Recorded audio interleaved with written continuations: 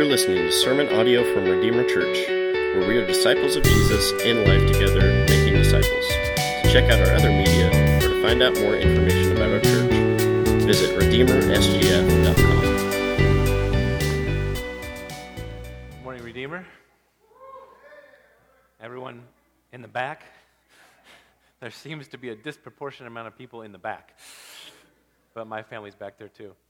We are going to close out Hebrews today, and it's a pleasure to be with you actually in person and to worship together.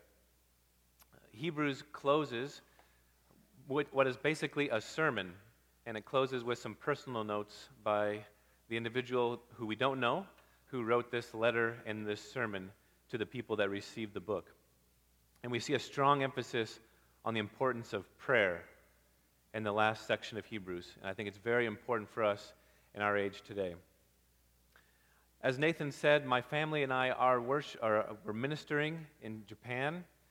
We're on a missionary team there. And I received just last week an email from our missionary team leader. And the subject of the email said, "Please pray for me." And he sent this out to our team in a detailed different requests that he had for us. And one of the things he said in this email is, "Would you please pray that I would have a regular outpouring of grace on my life so that I can be humble and I can lead our team well and I can have a clear vision for the direction to go." This was a leader asking the people that he is leading and guiding for prayer. Our team leader, John, has learned the secret of the blessedness of weakness before God. When we ask God for prayer, it is an expression of humility. When we ask for people to pray for us, and when we say, "I need help in this area, I need God to bless me, to give me wisdom, to give me vision," whatever it might be, it is an expression of our need for God. And he's learned the blessedness of that weakness before God. And we see that also in the early church, and we see it come out today in the book of Hebrews. This spiritual leader over these people begins his closing section with a request for prayer. And if we understand what my team leader John understands and what the early church, as expressed here in Hebrews, understands, and what missionaries and Christian leaders throughout the ages have understood, we will be in a better place to receive God's power and working in our lives and in our ministries. Hudson Taylor, the famous missionary to China in the 19th century, he said, "All of God's giants have been weak men," and we could also say women, "who have done great things for God because they reckoned on God's being with them." All of God's giants have been weak people who have done great things for God because they reckoned on God being with them, or they depended on God being with them to work through them. And so we see some of that dependence on God expressed through prayer in our section today in Hebrews. Now, when we come to the Scriptures, it's very rare for us to have a situation in which the way that we're living today in our church situation is exactly the same as the one that we see in the Bible. And that's the case here. This is a spiritual leader. He's not necessarily their pastor. He's separated from them, so he's not at this time ministering among them. So it's not exactly what we have here with this body meeting together and pastors that live in the city and that see us weekly. However, there are still some big principles that we can take away from this text and apply to our situation today here at Redeemer. So it's not the exact same situation that he's writing into, but there are some principles, and there are four that I want to share that we see clearly in our text. They're very simple. First, Redeemer Church, pray for your leaders. Pray for the leaders that God has placed over you and in your life. Secondly, on the flip side, the leaders of Redeemer are called to pray for the people of the church. So it goes both ways. We're praying for them, and they're praying for us. Third, the writer encourages the people that have just received this book to think carefully and to listen deeply to the main themes of this book. So at the end of it, he basically encourages them, review what I've already given you in this book. So we're going to do that today a little bit as we listen carefully to the main themes that we've seen expressed in Hebrews. And finally, this writer calls this church to be connected with the larger body of Christ. Outside of their city and outside of their area, they're to be connected with the larger body of Christ. So, we pray for the leaders of Redeemer. They pray for us. We remember the main themes of Hebrews, and we want to be connected with the larger body of Christ that extends just outside of this community here. So we're in Hebrews chapter 13, verses 18 to 25. I want to read it for us, and then we'll walk through it together. Pray for us, for we are sure that we have a clear conscience, desiring to act honorably in all things. I urge you the more earnestly to do this in order that I may be restored to you the sooner. Now may the God of peace, who brought again from the dead our Lord Jesus, the great shepherd of the sheep, by the blood of the eternal covenant, equip you with everything good, that you may do his will, working in us that which is pleasing in his sight, through Jesus Christ, to whom be glory forever and ever. Amen. I appeal to you, brothers, bear with my word of exhortation, for I have written to you briefly. You should know that our brother Timothy has been released, with whom I shall see you if he comes soon. Greet all your leaders and all the saints. Those who come from Italy send you greetings. Grace be with all of you. And with that, he closes the book of Hebrews. Hebrews is basically a sermon written to these people. And at the end of it, for the first time, now he mentions himself. The sermon has closed, and now he offers some personal remarks. He talks about travel plans, talks about a few logistics, and he asks for prayer for himself. But if you notice in verse 18, he says, pray for us. Now, people are divided. Does the us there mean that there's a team of ministers that are writing to the Hebrews? Or is he just trying to not make the focus about himself, so instead of using the first person, he sort of says we, but it's referring to himself. We don't know for sure. But whatever the case is, and the clear focus here is prayer. So this man, or maybe a team that he's ministering with, needs prayer. Now, a lot of what we see mentioned here in the closing of this book connects back to themes that have already been given in the book of Hebrews. So when he asks these people to pray for him, in his mind is probably what he's already expressed in Hebrews chapter 4, where he's explained that because of Jesus and because of the work of our high priest, we have access to God himself. And we can come boldly to God in times of need to ask for grace. There's that really powerful passage there where he expresses that access that we have to God. And so he's reminding them that they have the privileges that the priests of the Old Testament have to enter the presence of God and to pray and to ask for God's help. And he says, I want you to utilize this access that you have to God to go before God in times of need, and I want you to utilize it on my behalf and ask for God's help for me. And he mentions two specific but very different requests. The first request that he has is, pray for me that I would live an honorable life. And the second one is, pray that I can come back and see you soon, that I can be restored to you. But before he gets to these specific requests, at the beginning of 18, he says this, pray for us because we're sure that we have a clear conscience. He brings up this idea of his conscience before he gives them these requests. Now, conscience is also a theme that has already been explained in Hebrews.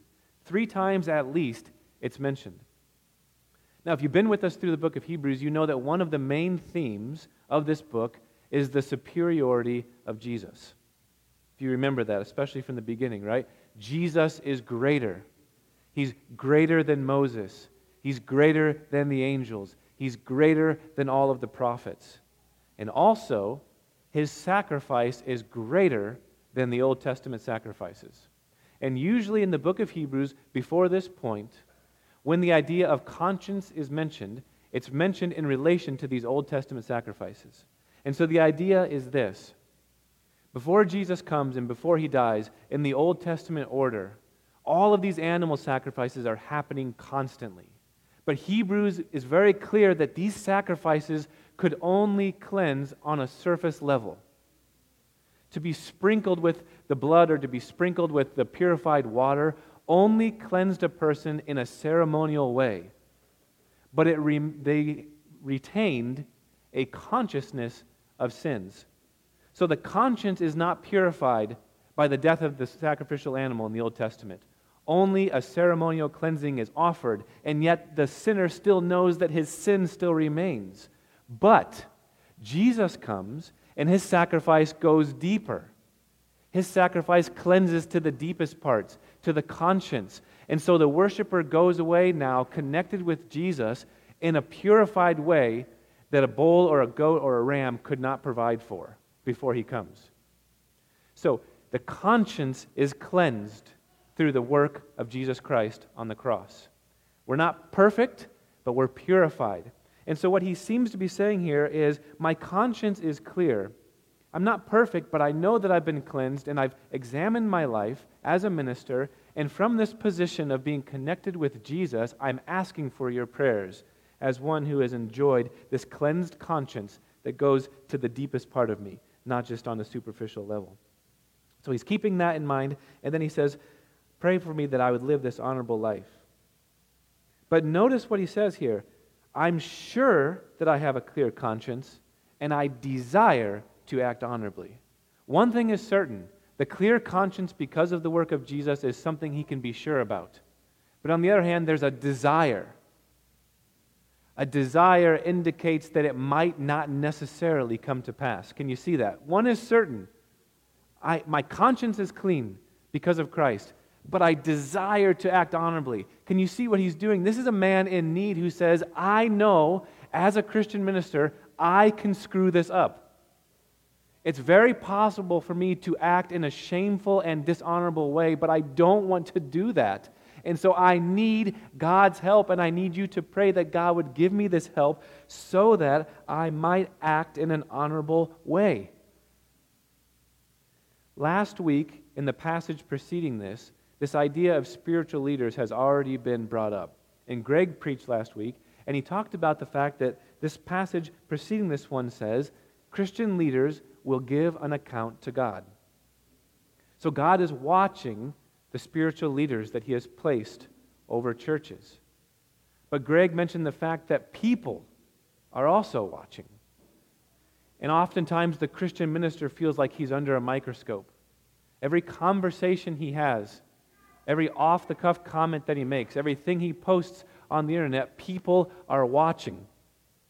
And that pressure is great because the minister does not want to screw it up, but he knows that he can, and so he needs God's help, and he needs God's prayers, or he needs prayers for God to move. There was a Christian philosopher, a Christian apologist named Ravi Zacharias, and he died just within the last month. And his job was to go around the country and around the world, basically, and to visit different university campuses and share the message of Jesus.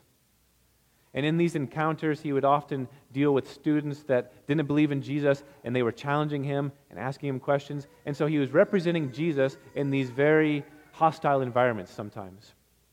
And I remember him telling a story about a visit that he made to the University of Iowa.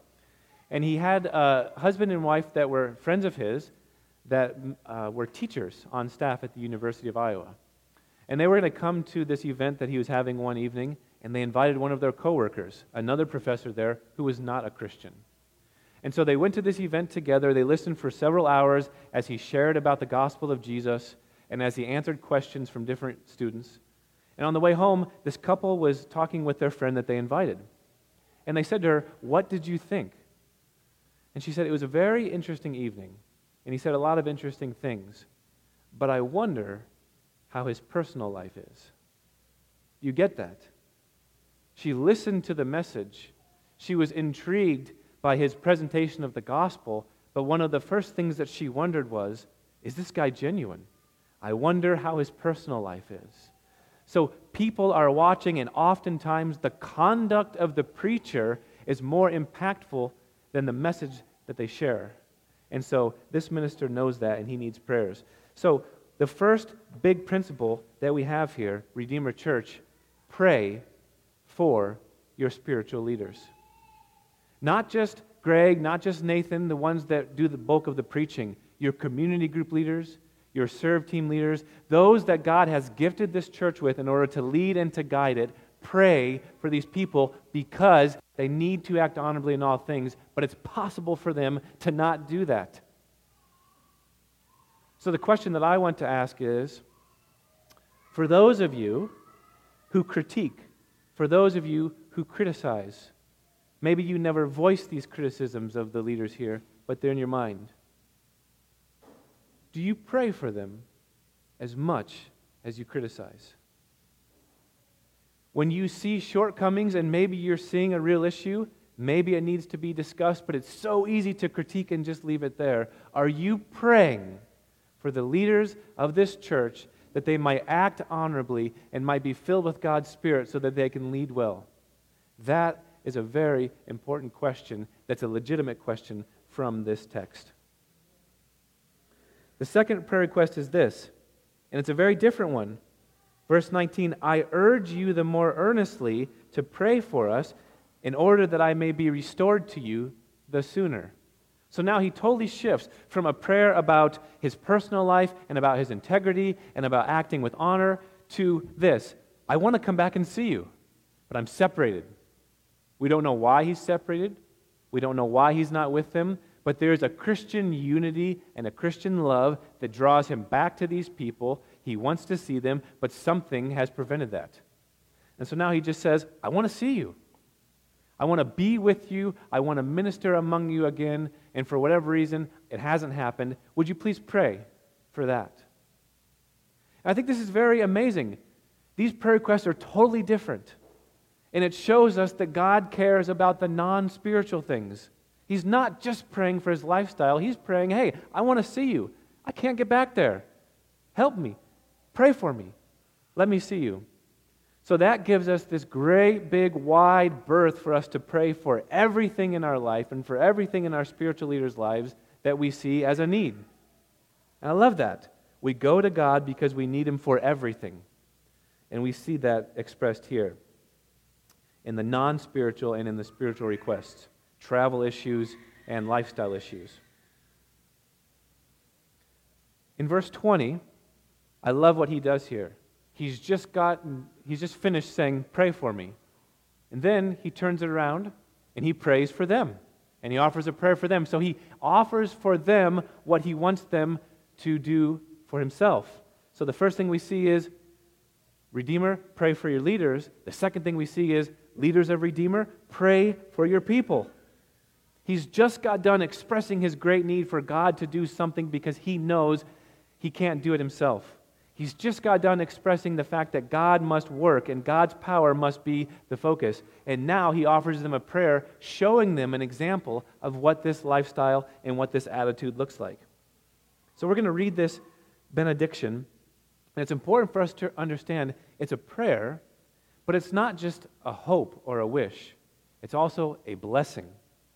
Right? So he's praying for God to do something in these people, but it's also this blessing and this expectation that indeed God will do this. And it's a really beautiful, beautiful prayer. And I want to read it, but I want you to put yourself in the place of one of the first century recipients of the book of Hebrews.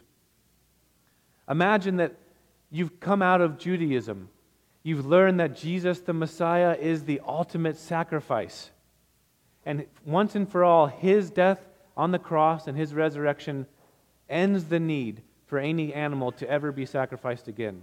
You've heard this glorious truth, but part of you is being called back to your religious roots in Judaism. It's comfortable. It's understandable. It's powerless, but it's comfortable, these rituals that you've come out of. And so part of you is being drawn back to that, and that's why he's writing in the book of Hebrews, don't turn back. Don't go back to these dead ways. There's no power there because Jesus is the end-all for these sacrifices. But still, they're being pulled back. And I want you to imagine that this letter has just been delivered. And this Christian community is coming together, and someone's going to read it, probably all in one setting. And you've just been stirred to believe in Jesus and to not turn your back. And then you hear this prayer for you at the end, and maybe the reader lifts his hand and God's blessing above you. And he reads this benediction upon you, and I want you to imagine the power and the strength and the encouragement that you'd receive in your soul. To hear, now may the God of peace, who brought again from the dead our Lord Jesus, the great shepherd of the sheep, by the blood of the eternal covenant, equip you with everything good that you may do His will, working in us that which is pleasing in His sight. Through Jesus Christ, to whom be the glory forever and ever. Amen. And imagine your heart is filled with peace, this peace from God, as you reflect once again on the power of Jesus. Basically, may God equip you and do in you the things you can't do for yourself. May He work in you something that's pleasing to Him through the power of our resurrected King. When I'm in Japan, I'm dealing with oftentimes people that have no former connection with Christianity, and they know very little about it. And oftentimes I'm surprised that they come to church at all to hear the Bible at all, because why would they? There's no understanding for most of the people why the Bible is important or why it's powerful or why it should have authority over us. And so I could give them lots of reasons about the predictions in the Bible that have come true, or the prophecies, or all of these other different facts. But oftentimes what I just tell them is, one of the ways we can see that the Bible is true is how relevant and how powerful it is in our lives even today, even though it's so old. And we see that this morning in this text, because you can imagine how this benediction would be so powerful for a first century Christian struggling with their faith, but it's no less powerful for us today, is it? We read about this God of peace, and we read about the things He's done. And so now I want you to not put yourself in the perspective of a first century Christian. I want you to think of our moment today in the 21st century with all that's happening in our world and in our hearts and even in our midst. And I want you to think about how this connects with us today. I love how this starts by calling God the God of peace. This is not just a cheap word that the author chose and said, okay, we'll call Him the God of peace. There is importance and a very specific meaning here that's for them and also for us. Think about that. This is the God of peace. This is the God who brings peace in our hearts, but also the God that provides peace between us in the church. So we need God's peace today while the world burns. Disease, hatred, racism, brokenness, confusion, chaos. And then we hear the God of peace. May He work in our hearts and bring that peace. But may He also provide that peace between us, between people, black, white, brown, Republicans, Democrats, liberals, conservatives, all coming together. And I think recently this church has been strained as some of the challenges of this moment have even pressed in upon us. And what do we need? We need God's peace at work, not only internally, but between us. Because would anyone use the word peace to characterize this moment in our society and in our hearts? I don't think so. So, may God's peace reign in our midst. Only the resurrection power of God can work to do this. And this is the only time in the book of Hebrews that the resurrection of Jesus is mentioned. And it's in this benediction, and it's this reminder that God, the same God who awakened Jesus on Easter morning, will give us that power in our midst to do these things in us that we cannot produce in ourselves. Only God's power can change that, and that is what we must always keep in our minds. As we look at this moment that we're living in today, many people are offering solutions for this racism, this systemic racism that we see. But if the solution does not involve God, the God that made us, and only the only one that can change our hearts, they will always fall short. Only the resurrection power of Jesus can turn the heart of a racist into the heart of one who loves the other, who looks differently than them because of God and because of God's image on that person. Only God's resurrection power can change the system. No politician, no new formulas, no new people brought in to move out the old. No human solution can fix the pollution of the heart and the pollution of this system. And it must be coming from God. And that's what we see here. So this is God of peace, This is a God with resurrection power, and this is a God in verse 21 who will equip us with everything good that we may do His will.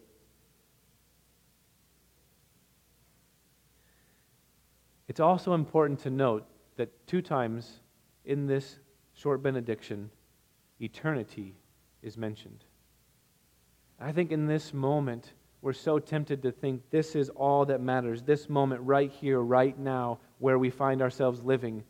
This is all that matters. And it's very hard to zoom out, but notice in this passage here, Jesus has enacted an eternal covenant through His death and resurrection. There's something eternal that outlives this moment. And then at the end, Jesus Christ is worthy of glory forever and ever. There is a forever after this moment. And for those who have been connected with Jesus by this new covenant, we will live with Him when all racism and pandemics and hatred and confusion and chaos will be gone, and God will be all in all. And we're reminded of that moment here in this benediction. In verse 21, when it says that God will equip us with every good thing, God will produce in us, God will work in us, the word equip in the original language was used of a bone that has been broken and it's being set right by a doctor. That's extremely powerful for us because this idea of brokenness is very easy for us to understand. He's praying here that God would fix the areas and people that are broken and that are out of place. This is a need that has always existed. A man preached a sermon on this passage 140 some years ago in England. His name was Charles Spurgeon, and he's preaching on this, and he's looking at this idea of God's equipping us. And this is what he said. The meaning of the text is this: by the fall, that is, by Adam and Eve's sin that's passed on to us, all of our bones are out of joint for doing the Lord's will. And the desire of the apostle here is that the Lord will set their bones in their places and thus make us able with every faculty to do God's will. The apostle is writing here to the people and he's saying things are broken in your midst, things are out of place in your midst, and God is at work to set those right. So the question for you is, where do you sense that brokenness? Where do you sense that something in your heart and your soul and your mind is dislocated and you need God to put it right? Where do you see that in this church? And where do you see that in our society? God Himself will equip and set these bones right through the power of Jesus Christ, and we can pray for that end and expect that to happen here in our midst and in our hearts. That is the privilege that we have as the people of God, that God is at work to do that.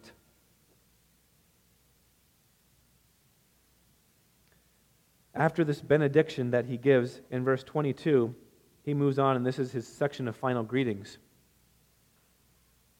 And this is what he says. He says that he wants them to bear with him because he's written to them briefly. And he's basically saying, please pay close attention to what I wrote to you. I didn't write that much. It wasn't a lengthy sermon, so please pay attention. Now, you might think this is 13 chapters. This is pretty lengthy. This doesn't seem brief. The original hearers probably would have had it read all at once, and if you read it straight through, it usually takes about an hour. So maybe, because you have potentially heard some preachers that potentially go much longer than an hour on occasion, this does seem brief. That's all I'm saying. But he's telling them, I want you to recall the main themes of this book. So this is the third principle that we can get here. After this idea of us praying for our leaders and our leaders praying for us, we should remember and pay close attention to what we've seen in the book of Hebrews. So what are some of the main points? What has this sermon set up for the readers? Well, to put it briefly, maybe just a few bullet points, this is what we've seen throughout Hebrews. Jesus is supreme. He is the exact representation of God in a human body. He's greater than all prophets and angels and sacrifices, but He's also our brother. It's so powerful in the early parts of Hebrews. Jesus is not ashamed to call us brothers and sisters. He brings us into the family of God lifts us up to himself and says, I'm not ashamed that I'm related to you. And because of our brother, and because of his finished work, and because of his high priestly work, we have the privilege of having access to God himself. Now just think about that for a moment in relation with the background that these people are coming out of. They've grown up in a system where they can't get to God, and the high priests can go into the Holy of Holies one time every year, but the people can't go in. And even then, it's a very serious and dangerous undertaking to enter God's presence. And then Jesus, the ultimate Lamb, comes, the shepherd and the Lamb at the same time, and he dies, and his blood purifies us, and now we get to go into God's presence anytime, with any need, in any place, and have access to him as our Father and as our friend. Jesus has won that for us. And we're very used to that because we've grown up in the church. That is a stunning proposition for this man to write here, and it's even more stunning that it's true. So Jesus has won for us access at all times to the living God who is a consuming fire. Not only that, he helps us when we're tempted. He doesn't come, rescue us, save us, and then leave us and say, I've done my job, you're in the family, now I'm done. He saves us, and then he stays with us, and he says, I'll never leave you, and I'll never forsake you, and when you're tempted, I can help you. If we allow these themes to just rest on our heart, and we allow the weight of these to capture our hearts, Hebrews is such a powerful and beautiful book. But we're not only connected with Jesus, we're connected with our forefathers and foremothers in the faith who have gone before us. And that's what we see in Hebrews chapter 11. People have gone before, walking in faith, connected with God, and believing the promises of God well before Jesus came. And they died without seeing the full expression of the promise of God, but they believed it. And so as they show us what faith looks like in a hostile world, if you remember, they're living in caves, they're getting sawn in two, all of these terrible things are happening, but they die in faith. They also bolster our faith. So we're not only connected with Jesus, we're connected with our other brothers and sisters that have gone before, and we receive power from them. So they're behind us, but what is before us? The city of God. We're going for a city that is not broken. We're heading toward a city whose builder and founder is God, where black, white, brown all come together in harmony and unity under King Jesus, who died to rescue people from around the globe. That's what we see in Hebrews. In verse 23, he says, you should know that our brother Timothy has been released, with whom I shall see you if he comes soon. Now this is totally related to the recipients of this book. It's hard for us to apply this here. We don't even know who this Timothy is. Could be the Timothy that Paul writes to in the New Testament. We don't know. But this man may be released from prison soon, or he has been released, and hopefully he can come and visit together with him soon. And then finally, here's our fourth principle in verse 24. Greet all your leaders and all the saints. Those who come from Italy send you greetings. What I think is important for us here is they're connected with this group of Christians that are from Italy. We don't know if that means these people are from Italy, and now they're away from Italy, and they're sending their greetings back. So this book, maybe the recipients lived in Italy, or maybe they just are in Italy. We don't know. It doesn't really matter. But what we see here is the first Christians in the first century were connected with other groups of Christians that were outside of their context. So the fourth principle for us is Redeemer. Let's be connected with the larger body of Christ. This group from Italy is sending greetings. Somehow, some way, they know of this group that's receiving the book of Hebrews. They're connected with them in faith. They love them. They send greetings. And there's a connection there. One of the first times I think I ever heard prayer mentioned for other churches in Springfield was here at Redeemer. And I was so impressed with it because we often have this sort of competition mentality for some reason where they're over there and we're doing our thing. No, we should be praying for other communities of faith under the Lord Jesus, both in this city and in the world. And that also harkens back to earlier in Hebrews chapter 13, where he says, remember those who are in prison and pray for them. In other words, you should be aware of what's happening in the body of Christ. You should be aware that Christians around the world today are in prison and are suffering and are dying for their faith in Christ. And that should matter to you, and you should know about it. So, Redeemer, let's be connected with the larger body of Christ that goes outside of these walls. And in so doing, we will be following our Christian forefathers and foremothers here in the faith. So we've seen 4 big things as we close the book of Hebrews. Redeemer, pray for your leaders.